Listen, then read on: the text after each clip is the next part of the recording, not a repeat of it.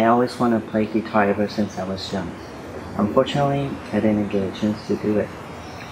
My guest today, she's not only a guitarist, but she's beautiful, talented, and she's in the band of Lend the Rain. She's a songwriter, she's a musician, and she's also an activist in transgender community. Ladies and gentlemen, Lora G.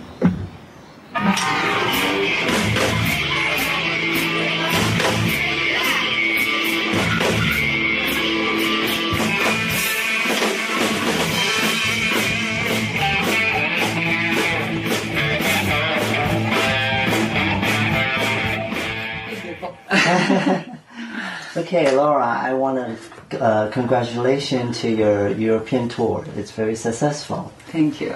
Yeah, but we are curious, how did you first start your musical journey?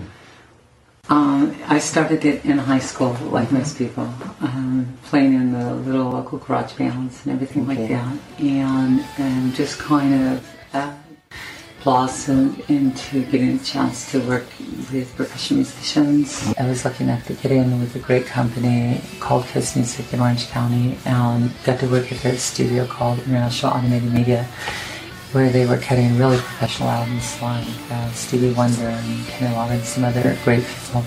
And I got a chance to work with them on some of those projects, and it taught me a lot. Be involved with the wonderful professional world of musicians.